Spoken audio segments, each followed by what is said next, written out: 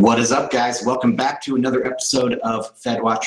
My name is Ansel Linder, and I am here with my co-host, Christian. How are you doing, Christian? I'm doing great. Recording from the same room as P as he's packing up so he can.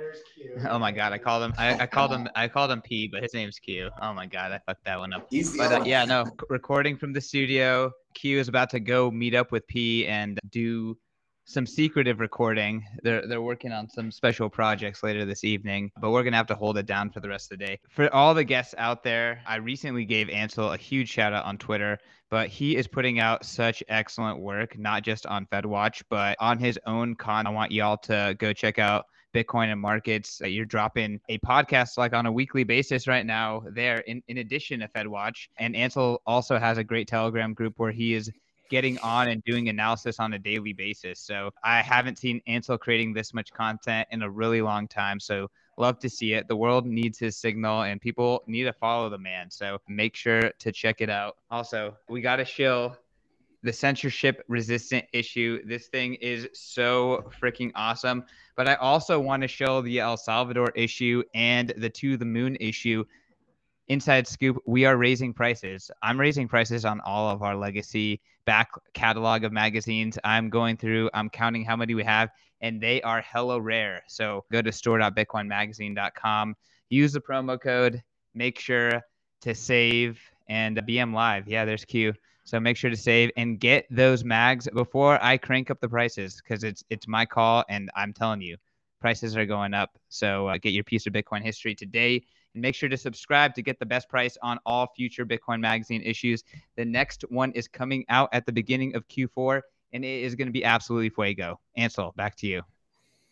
Yeah, thanks for the shout out. So yeah, I'm excited to come up to Nashville and see you in 3 weeks or so. We're going to get a chance to hang out in person. Even in Miami, we didn't get a chance to hang out because you're busy and all that stuff. So yeah, I'm looking forward to, is it September 10th up there in Nashville? Yes, sir. Bitcoin Day in Nashville. Use promo code Bitcoin Mag 10. Jeez, I blew that twice. It's BTC Mag 10. BTC Mag 10. Save yourself 10% off. Ansel and I, we've met each other in person now twice. We've shook hands twice, and that is it. Every single time was hi, bye. I got a million fires to put out, and Ansel is just kind of enjoying the conference. A total of 4 minutes in 2 meetings. So This time we're gonna hang out for several hours, and it should be a great time. So if you guys are in the Nashville area and they have tickets left, definitely use that promo code that Christian just shouted out and come join us. Bitcoin Day IO is the website you can go to. I can't wait. Right. I'm emceeing, by the way. Dylan LeClaire, awesome. Tyler LaRouche, Tommy Marcheski for the Bitcoin Magazine team are speaking. Ansel, do you know what you're going to be talking about at Bitcoin Day Nashville? Well, so far I'm just going to be on a panel with Kent, who was a friend from the Omaha Bitcoin scene. And so we're going to do a little kind of fireside chat about deflation, about interest rates and things like that. And then I'm still going to try to get my own individual presentation, but I haven't nailed that down yet. So to be determined. The last time I presented at Bitcoin Day Sacramento, I talked about how no one is bullish enough and how Bitcoin is going up so much that you probably already have enough. So I haven't really changed my talk track. I will not be giving a presentation, but I will be emceeing, which is quite the honor. And I'm excited to present you and Kent up on stage and see what else we do. But until then, let's MC this episode of FedWatch. Let's get into these topics. A lot to talk about before we get into, the everyday lesson about why it's important to be, critical thinker and why it's important to not necessarily go along with the everyday narrative, even those that are coming from Bitcoiners. But before we get into that rigmarole, let's get into the international central bank news. Okay. Well, do you want to start with a Bitcoin chart like we usually do? We can just start with that. Let's do it. Let's do it. So can we bring up a slide number 1, Chris, please? So this is the slide that I've been showing, or the chart I've been showing for several weeks now. We are above this kind of area of resistance by volume. So the kind of multicolored bars on the right, that is a volume by that price level. We have gone over that. And we're coming to the end of this kind of rising wedge pattern. So it's almost like do or die time. Is Bitcoin going to choose to break upwards out of this or down? Remains to be seen. I think it's more likely that we rally upwards still to that $29,000 level. But I think that this is crunch time for the price, and we should see a decision within the next week if we're going higher or not quite yet. Any comments on this? Well, I know all my coworkers in the office, and the office is actually pretty full today, know that I have pretty much been doing shitty TA all morning, where I'm like, this is it, guys. This is the moment.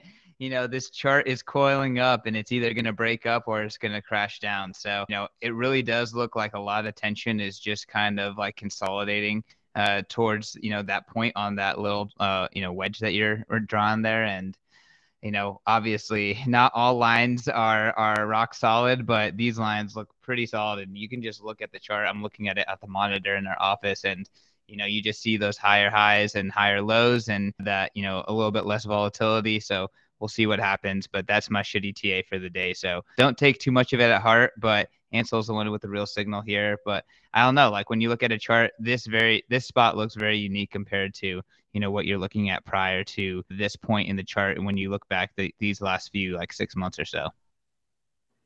Yeah, absolutely. And some of the things that Bitcoin has been correlated with recently, like stocks, are rallying despite all the bears out there that are just screaming at the chart. It still goes up inch by inch on the stock market. So if Bitcoin keeps that correlation, Bitcoin should rise. We'll see. But there's also other prices. Like in my Telegram group, I've been really honing in on the oil price, because a lot of people are talking about that there is a really tight supply, yet the price keeps going down. So those two things don't really match. And the way I square that is by saying, well, demand is just falling more than you think, right? So yeah, I'm really watching oil. I'm watching the stock market and Bitcoin. I think those three charts can give you a really good understanding of what's going on in the market in general, in my opinion. So that's all I have for price. Should we move on to China? Yeah, no, let's get into macro. And ultimately, Bitcoin's price, it might shoot up, it might shoot down. I think this is why it's important to have dry powder. If you can have cash flow, and put yourself in position to ride it out. You should have been buying this whole time. And then depending on what Bitcoin does, maybe you're in position to buy more. So just do whatever you can to insulate yourself. Again, the whole point about Bitcoin is this new system. It's going to have growth where the existing system is decaying. That's where the opportunity is. And you need to be able to ride out the wave until we get there, because it's going to be volatile. Right. All right, Chris, if you could go to slide number 8. So overall, over the last week, it's been kind of a slow news week for Bitcoin, but there was this interesting data release from China. That they do this every month. It's their monthly release, and it was a shocker. So big time economic slowdown, slower than all the estimates over there in China. And they also did a surprise rate cut. So for audio listeners, when we put this out on the podcast apps, the headline here is China shocks with rate cut as data show alarming slowdown. Central bank surprises by cutting key interest rates. Retail, industrial output, investment data miss estimates. If you go to the next slide, that is the kind of the numbers here, the important numbers. So industrial production rose by only 3.8% from a year ago, even though the forecast was 4.3%. And remember, China's used to growing at 7 or more percent. So these numbers are just horribly low. When you go from 7% growth down to 3.5%, it's like slamming on the brakes in your economy. Some more numbers here. Retail sales growth slowed to 2.7% in July, lower than economists' projections of 4.9%.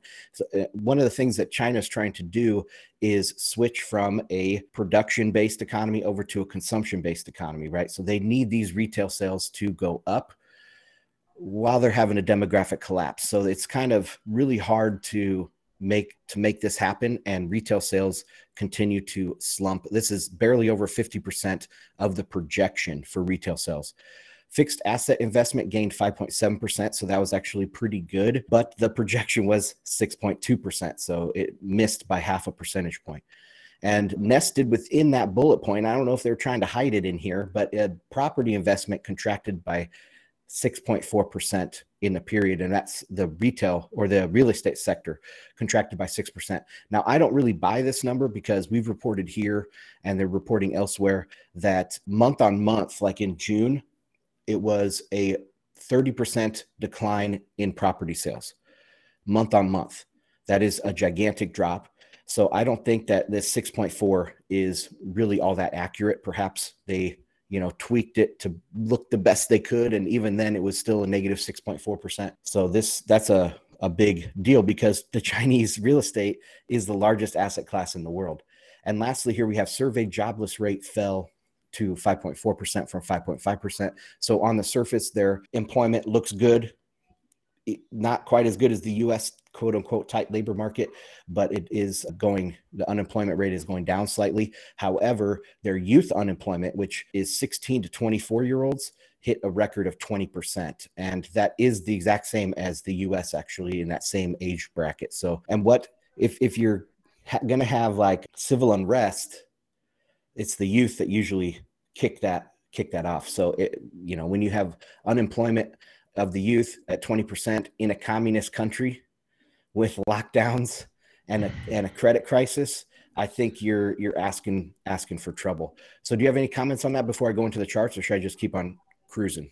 Yeah, no, I definitely want to talk about it a little bit. I would say, first and foremost, we've been talking about China on this show a lot, and it's really clear that they're in a really tough situation. And I think our response to that would be, communism doesn't work. Centralized allocation of capital, centralized control, top-down control of an economy doesn't work. And any benefit that they may have gotten over a short period of time, a couple of decades of, being able to paper over those inefficiencies of top-down decision making, like all of the slack is gone now. So really every single move they do is kind of, it's either with the market or it's against the market, and then it's effectively putting them in a worse global situation. So I think that they're in trouble. It's really shocking when you see globally the lack of employment in the youth. I think that that's signaling lack of health across global economies. Like theoretically, the youth should be the most productive, right? Theoretically, the youth should be the cheapest labor that, is sought after. So when economies can't put to use their youngest, most vital, theoretically most educated workers, comparatively to any other generation, the most educated, if it can't even put these people to work, like what are we doing? Like the misallocation of capital is just insane. So that was my next kind of point I wanted to make. And then third, most people in America, most people in the West still don't know that China is in this terrible situation. I guess people who are paying attention to macro understand that things aren't going well. There's like this news of issues in the real estate sector there. But I think that for the most part, this kind of idea that China is still on pace to just overcome the West and overcome the United States, that's the typical narrative still. So unless you're actually paying attention to what is happening in China, there's still like this kind of like inevitable dominance of China over the world kind of mentality that's happening. And it's just not true. It just couldn't be further from the truth as when you kind of actually look at what's happening on the ground. I mean, Ansel, do you want to talk about that kind of asymmetry of the information of what's actually happening in China? And then, I guess the impression in the West of China and their power? Yeah, well, I think the what would you call it? Overestimation of China stems from people underestimating the US dollar, right? And also the US has been so globally dominant, and we've had all these expeditionary wars with our military. We've kind of lost the favor of popular opinion in at least geopolitical or foreign policy type stuff. So people kind of gravitated towards thinking China was going to be the new global hegemon. Plus, in the gold bug community, even long before I got into Bitcoin, they were talking about how China was just importing so much gold.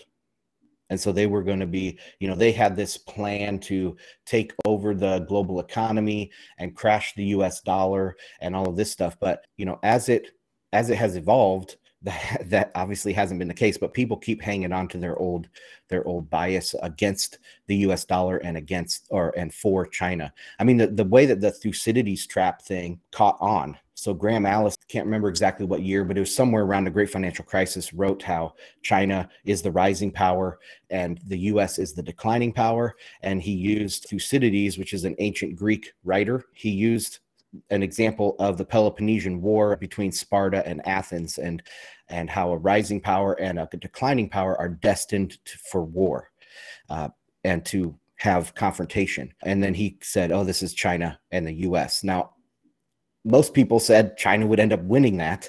And that also maybe got a lot of people down that path to form a bias for China and against the United States.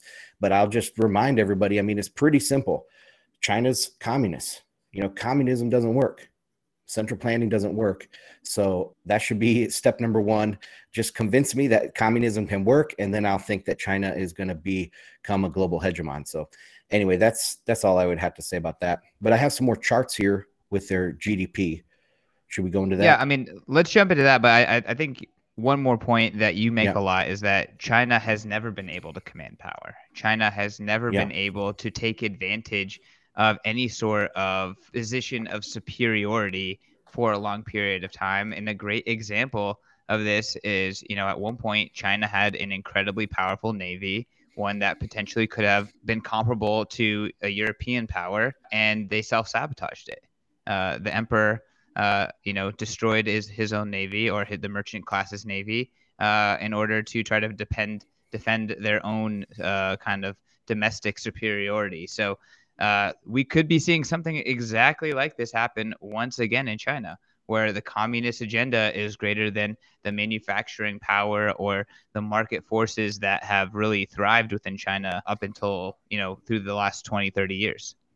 Absolutely. I think Xi is, he has, there's this stat that I can't remember now exactly. It was from Michael Beckley's Unrivaled book. And he said like in higher education, the Chinese have to spend like 20% of their time reading the book of Xi Jinping and his communist thoughts. Like that's the kind of stuff we're talking about here. Xi Jinping really wants to bring back communism in a second wave. So, but really, I mean, I think we've covered this on the show before, but the Chinese initially with the Great Leap Forward, they failed to institute communism, and it just, had horrible effects. So then they opened up, because in communist thought, the revolution happens after communism runs its course, right? So if you think about how we were supposed to go from an unequal society where the workers rise up and take back the power, that needs to go through a capitalist phase first. So China said, whoa, okay, maybe we just didn't have our capitalist phase. So they opened up and they created a business environment so that they could build up capital in their country. But they always had the plan, because they're communists, they always had the plan to have another revolution, to have another way of seizing all the capital, to taking control and having a second communist revolution. And I think that's Xi's plan right now. And so loyalty is more important than economics right now, and they're going to sacrifice their economy. That's kind of what I think is going on there. Loyalty is more important than results. Loyalty is more important than reality. That's what communism is about. So sticking to the plan from on high or from the leader or whatever is more important than reality. So if you watch Chernobyl, like that is the vibe that you get when you're watching that show. You're just like, wow, the cringe of decision making in a top-down system is really quite unbearable. So that's what communism is about, y'all. So whenever you hear anyone talking good about it, it's about allocation of capital. There's no way they can allocate capital effectively in any way, especially compared to real market forces. That's how you actually allocate capital. All right. End of rant from me, Ansel. I know you got some more charts. Let's get into it. Yeah, let's go to a chart. Let's go to slide number 11 first, please, Chris. And that is a long-term chart of Chinese GDP. And you can see that it peaked out right at the Great Financial Crisis, about 15%. And ever since then, it's been slowly trending downward. There was a violent obviously 2020 and 2021 with COVID, but now it's just kind of returning to trend, slowly going down. And that's my base case for the whole global economy, at least for the US and major economies, is just a return to normal of low growth and low inflation. That's what I think you can kick the can down the road long enough to have zero growth and zero inflation. And that's where Bitcoin comes in, is taking over. But I just want to point out that their GDP is just returning to trend. If you go to the next slide, that is showing the rate cuts. So they have some different, national PBO, the People's Bank of China, they set different interest rates. The one on the bottom in the red there is the 7-day rate, and then the black one is the 1-year rate, and that's the ones that they just cut. You can see that little blip down there on the end. If you go to the next slide, I'm just going to read through this from this article from Bloomberg. So China's central bank cut both 1-year and 7-day lending rates by 10 basis points to a move economists said would have little impact since COVID controls have made households and businesses reluctant to borrow. New credit in July increased at a slower pace than since anytime since 2017. Quote, a rate cut shows the entire economy is in trouble, said Iris Pang of ING Group. A wave of mortgage boycotts by households over incomplete projects has made households nervous about buying homes, reducing the impact of lower mortgage rates, she added. So, yeah, they lower their quote unquote Fed funds rate to try to make it more attractive to take out mortgages, but people are actually boycotting these mortgages, and there's nothing to buy because none of these projects are finished. So it's just it just seems like there's got to be a saying for this, but like the tiniest correction when you need to revamp the whole thing, it's just too little too late maybe. So the economy's slowdown, which began in March as authorities in dozens of cities imposed lockdowns to control COVID outbreaks, has spilled over to major economies such as Germany and South Korea as China's demand for manufacturing goods slumps. Nomura Holdings, Inc. said growth in the second half will be significantly hindered by the zero COVID policy, the downward spiral of the property market, and a likely slowdown in exports as the global economy weakens. Quote, Beijing's policy support could be too little, too late, and too inefficient, the economists led by Lu Ting wrote in a note. We think markets are too optimistic about growth in the second half, and we expect a new round of cuts of growth forecasts in coming weeks. So that's all I have for this China situation. I think it's getting worse and no end in sight. They sound bearish in that article. Yeah, and then I read something also by Michael Pettis, he's a famous China commentator, and he said that some people are actually starting to get worried because they're being so bearish in the financial press in China that they're worried they're going to start getting government crackdown on these bearish calls. So damn, crazy. I mean, if you can't even contain your fearful citizens that don't speak up against the system as it is, like if those people are even being bearish and they're getting out of control, like wow. I mean, China's screwed. Well, I mean, we'll see what happens. We'll see what happens. I'd be very interested to see how things play out in the next 5 years or so. I mean, it's too. I think that this is a situation where if you make calls like, there will be revolts in 1 or 2 years, you'll look like a fool. But, by the end of the decade, who the heck knows what's going to happen? Pretty much anything is on the table, at least when it comes to political unrest and loss of credibility of these really entrenched old systems, the CCP, a lot of what's happening in the US. I mean, I guess Europe is not that entrenched and old, but the feuds are. So, yeah.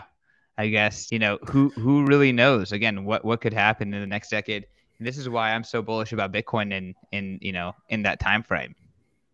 Yeah, well, we can say that China is not going to probably return to its previous levels of high growth. So we can say that they're going to have to get used to growing like the rest of the world has been growing since the great financial crisis, which is not very much at all. And that probably entails some social upheaval. But yeah, I agree with you.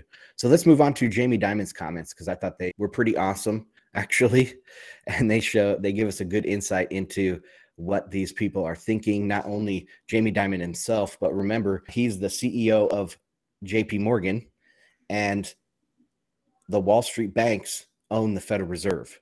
So I think that hearing what Jamie Dimon is saying kind of gives a glimpse into maybe what some candid conversations with Powell would be like, what the Fed is actually thinking. So I wanted to read through some of these. This is a leaked transcript or type of transcript, not a full transcript. It looks like someone was typing during a investor call. So Jamie Dimon was talking to some high net worth clients and someone was taking notes. And I think that's what this is, because some of the sentences are incomplete and stuff like that. But let's go through some of these. So on the next slide here, there are storm clouds. It is a strong economy. So that's interesting. Consumers' balance sheets are in good shape. Businesses are in equally good shape. What you forecast, or when you forecast, you have to think differently. What is out there? There are storm clouds, rates, QT, oil, Ukraine, war, China. If I had to put odds on it, I'd say soft landing 10%, harder landing with a mild recession 20 to 30%, harder recession 20 to 30%, and maybe something even worse than that at 20 to 30%. It is a bad mistake to say there is just one single point forecast. So what he's saying here is, if you go by those probabilities, he's saying there's a 50% chance of either a hard recession or something worse than that. So I think that's pretty crazy. But he's also kind of tiptoeing around, because he's saying this is a strong economy. Consumers their balance sheets are good. Businesses' balance sheets are good. Banks' balance sheets are good. Jeff Schneider has been reporting that this won't be a repeat of 2008, because banks have pretty strong balance sheets right now. So exactly what is going on is he's kind of playing both sides. 50% chance of a hard recession or worse, or something worse, something he can't even speak of. Like, he doesn't know. I don't think he knows. So this just makes me think of, one, it's humanly impossible to be bullish enough on Bitcoin, and it's probably humanly impossible to be bearish enough on fiat. So those two things go hand in hand. Well, I mean, if he's thinking there's 50% of something really bad happening, I think that's what Powell thinks, right? And if Powell is thinking that, he's just like waiting to pivot. And what happens to Bitcoin when Powell pivots and starts QE again? And, it's going to be crazy when that happens. So that's why I think it's important to look at this, not just from Jamie Dimon and kind of a leaked audio from his high net worth clients, but also what it means about Powell, because the big banks own the Federal Reserve. That's who Powell works for. Anyway, let's keep going on another quote here. So on inflation, he says, the numbers are so distorted when you have this fiscal and monetary stimulus. Have you seen a recession where unemployment is going down? Inflation is 8%. I don't see it will dissipate that quickly. I think the Fed had 4% by the end of the year. I think that is highly unlikely. And remember, JP Morgan owns the Federal Reserve, or at least partially, and he's saying he doesn't think that it's highly unlikely that they'll get to 4%. All right, continuing. If you ask the question, how are you doing? What are the prospects of your company? Oh, pretty good. If you ask them about their confidence, it's low. I think because of inflation, because of partisan politics, and a lot of leftover anger from COVID-19. I wish we had the spirit that we were all here to work together, but it seems we just got nastier somehow. CEO's biggest complaint is they can't hire people. I think what's interesting about this is that he puts in there politics, the partisan politics, and I do believe that. I think that the partisan nature of politics right now makes us feel worse. I think it makes us clouds our judgment of what the economy is actually doing. So I think that's a very interesting point that he brought up. What do you have any reaction to this quote?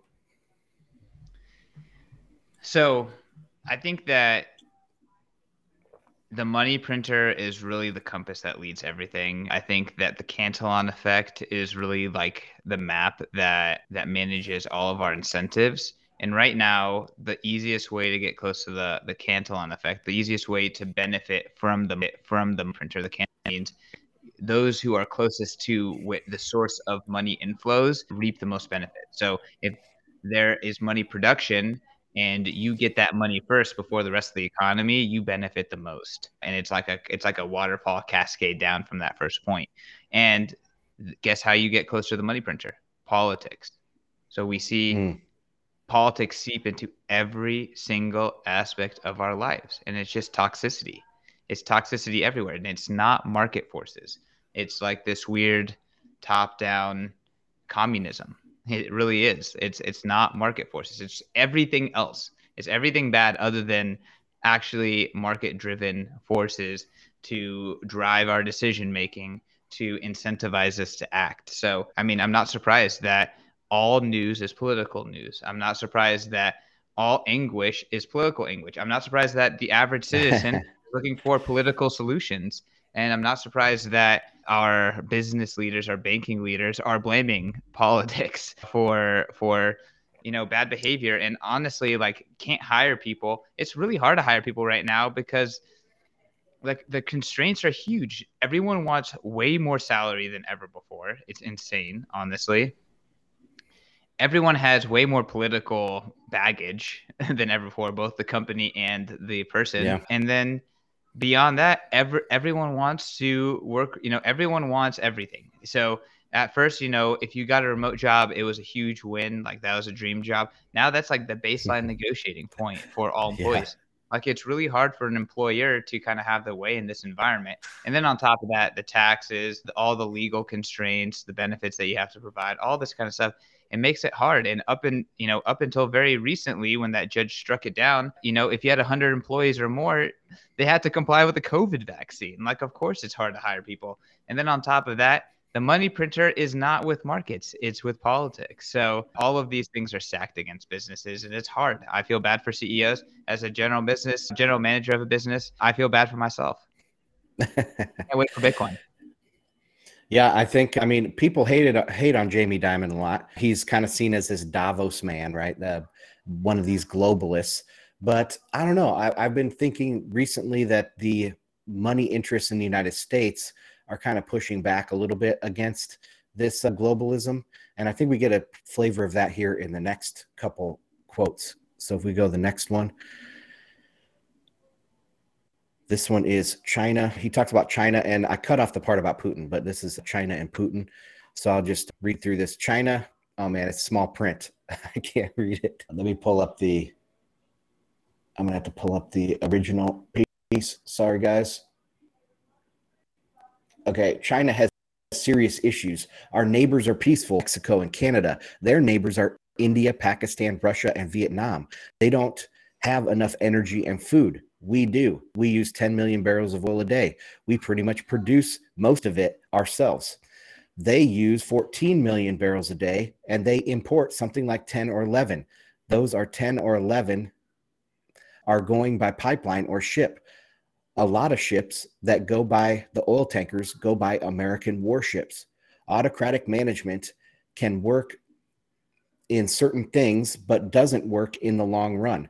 They kind of look at America and say, you have become incompetent and lazy.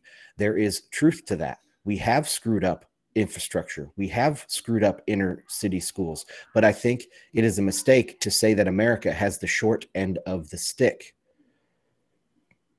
We have the best military in the world, but we have overused it.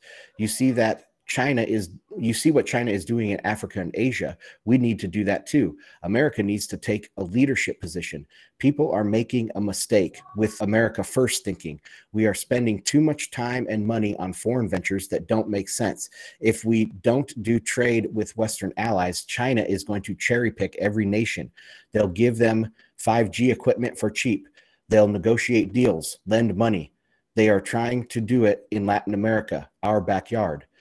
And then in a separate thing, he says, I think China is overreacting a little bit with the Taiwan thing. So interesting here that he's talking about some of the stuff I have been saying he copied my economic hurricane argument, and now he's copying me about saying that, the geopolitical situation of the U.S. is that we have peaceful neighbors.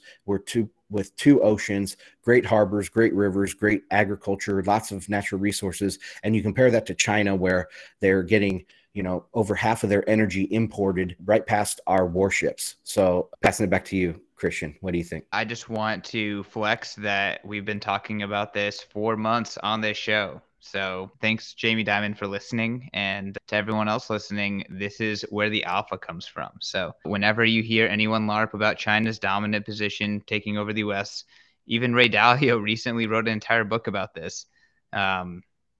There is nothing in reality that shows that that is the case. So obviously China's making moves. Obviously China is powerful, but they're making huge mistakes, and the U.S. is still the entrenched power. Yeah, and the U.S. has let its infrastructure go downhill, let its schooling go downhill, hollowed out the middle class.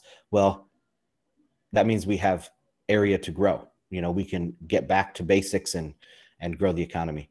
But anyway, let's go to the next one. I think you'll like this one, Christian. This is on climate change. He said we should focus on climate. So that's this. I don't think that's what he means by this, but let's keep going here. The problem with that is because of high oil and gas prices, the world is turning back on their coal plants. It is dirtier. Why can't we get that through our thick skulls? What if you want to solve climate change? It is not against climate for America to boost more oil and gas. So he's really a big drill baby drill kind of guy, I guess, is what he's saying. And he's saying that's good for the climate. So what are your thoughts on that, Christian? I mean, this is the Alex Epstein argument, which is that, like, guess what helps us solve? Yeah. Like, yes, climate change is real. Yes, carbon is entering into the atmosphere. But guess what helps us solve those issues faster than they change? It's also fossil fuel powered technology. More energy. Yeah. So, yeah, the answer is more energy. That's how you solve it. And if you look at the stats, there's never been less climate related deaths than today, and that's because of fossil fuel, for the most part, energy abundance that's currently provided by fossil fuels. So I think the key here, and this is where the ESG people miss, is that there is no rationing our way to prosperity when it comes to energy. There is only more and more efficient ways to get energy. Right now, fossil fuels are one of the most convenient, efficient ways to do it, but there will be new ways to do it as well. And that's the key of Bitcoin. That's what Bitcoin does, is it incentivizes that. It taps into purely network forces to get us to that as fast as possible. So this is why we need to lean into Bitcoin. And honestly, guys like Jamie Dimon, I don't think it's going to take them that long to actually get it, right? Because it's really freaking obvious. Bitcoin is good for energy production. If you don't get it, I don't have time to convince you at this point. And honestly, Jamie Dimon and others will get it. They will get it. They get paid to get it. Bitcoin pays them to get it. Especially if, they're on the side of more energy production in the US. And if that is going to become kind of the elite position that the US actually needs to pump more oil and more energy, I think Bitcoin mining goes right along with that, so that they'll come around. I have one more quote here, and that is woke capitalism. So this is, again, I'll have to remind people, this is Jamie Dimon, the CEO of JP Morgan, who is supposed to be like this elite Davos globalist. And he's in these notes, he's talking against ESG. He's talking against woke capitalism. He's talking for building up America and pumping oil, drilling for oil here. It's fascinating to me. So here's what he says about woke capitalism. You could ignore the bad part of society, not hire from them, not drive through parts of town. I think it is a mistake because our society is worse off if we didn't lift everybody up. It is far more than woke capitalism. It is a good thing to lift up our fellow citizens. You travel the world and see things that work. Apprenticeship programs in Switzerland and Germany. If you have generations of kids, 17 to 25, with 20% unemployment, you can be sure you're going to have a social problem. Jobs bring dignity, household formation, jobs reduce crime. Everybody should try to help if they can. And man, this is sounding like a conservative politician, if you ask me. But what are your thoughts on this? I mean, we're getting to the point now where woke capital is no longer good for business. It's eating itself. The left, to many degrees, at least the political left in the United States, is eating itself. The standards are so high that everyone is breaking them, and therefore everyone is a hypocrite and under attack, and it just cannot survive any longer. So on the Bitcoin Magazine podcast, I believe Brandon Green made the prediction that ESG, especially from BlackRock as an investment strategy, will no longer be relevant in the next 5 years. And I would say if that's probably true. I don't think it makes it out of the decade because honestly, it dies. Like whenever people adopt it, they they go severely south. Like the biggest benefit of ESG is marketing.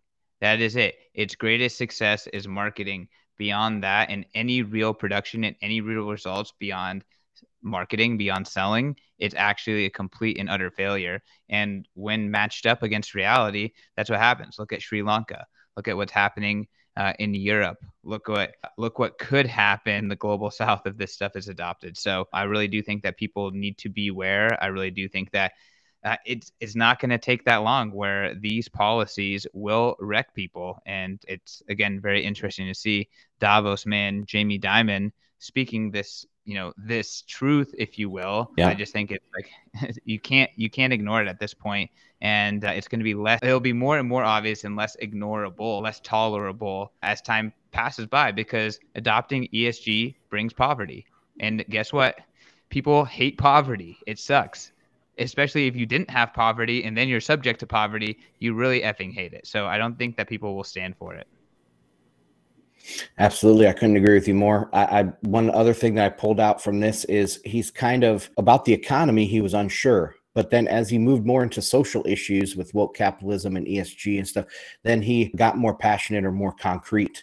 So I do think that there is a little bit of confusion at these upper echelons of what exactly is going on. And I think Powell probably shares the same confusion at the Fed. So that's all I have on that. That's it, dude. That's all the slides I have. That's all the content that I prepared. Beautiful.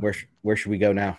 Well, I mean, we're getting up against time here, and I actually have a hard stop at the top of the hour. But Okay. yeah, I mean, I want to say thank you to all the listeners, all the Bitcoiners who tune in every day. Appreciate y'all. We try to bring the alpha every single week, and yeah, I mean, I would say the biggest alpha that I think that Ansel has really brought is very early on pushing against the inflation narrative, because the fiat system is completely broken, but we have to be able to diagnose it as effectively as possible so that way our narratives are unchallengeable moving forward. And it's pretty tough to kind of swallow, being right about Bitcoin and then having people like say, oh gosh, Bitcoin was never an inflation hedge. Like, oh, the Bitcoiner narratives are wrong. So I do really think that it's important that we be critical even of the Bitcoiner narratives, and we be critical of the mainstream macro narratives, and we think about what is happening. And we also, we put Bitcoin into our mental model. So I think that that's super important.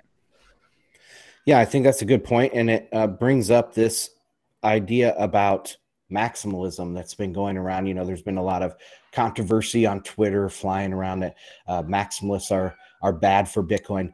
But really, maximalists just want to do exactly what you said. They want to open up the discussion. They want to have a debate. They want to question everything, and that's only good. That's the same thing with science. That they're hiding something from you when they try to squelch debate. Same thing with Bitcoin. If someone's trying to tell you, oh, don't be so mean, don't be so close-minded about things, that they're just trying to get you to stop talking. And that's when you know that you probably should continue, that you're probably more right than they are. So I totally 100% promote debating this, even taking a devil's advocate position on a lot of things and debating stuff out. I think that's very useful. Steel manning stuff. So yeah, that's all I got for today, Christian. I also heard that we got over 247 viewers on Rumble. So YouTube, nice. Rumble's kicking your ass on this day of macro. I noticed if you go back like 3 weeks, our episode, the live stream episode with FedWatch, got like 9,000 views. I was like, damn. So that was your biggest Rumble viewership, was like 3 weeks ago on FedWatch. Yeah, let's go. Well, hey, the people on Rumble, they're watching the Fed. They're thinking about what's happening in macro. I love it. Thank you to all the Rumble viewers. I know that a lot of y'all are gold bugs. I just want to take a quick shot at y'all.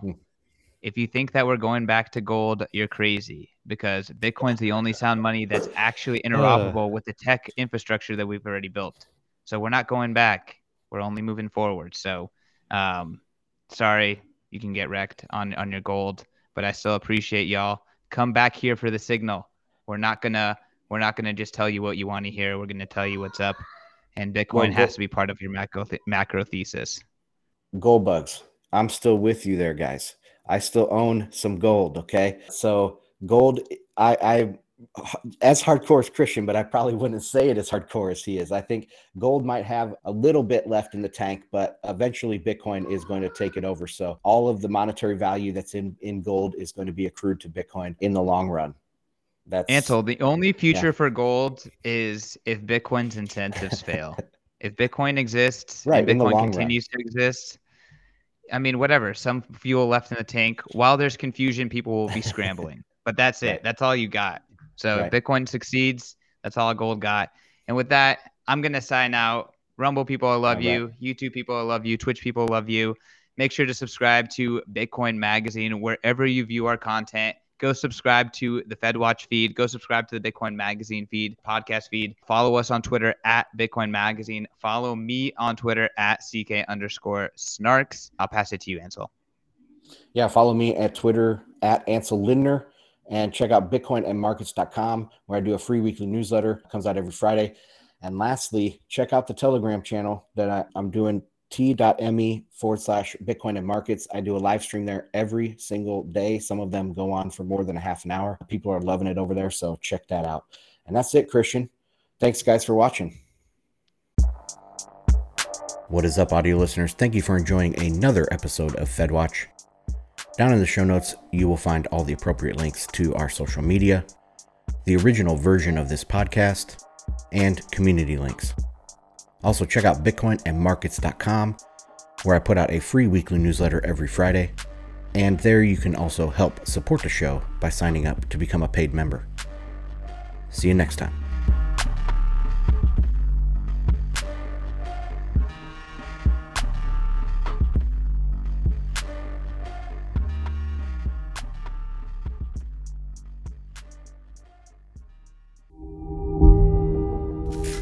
Hey guys, this is Q from Bitcoin Magazine Live. I just want to let you know that tickets for Bitcoin Amsterdam are on sale now.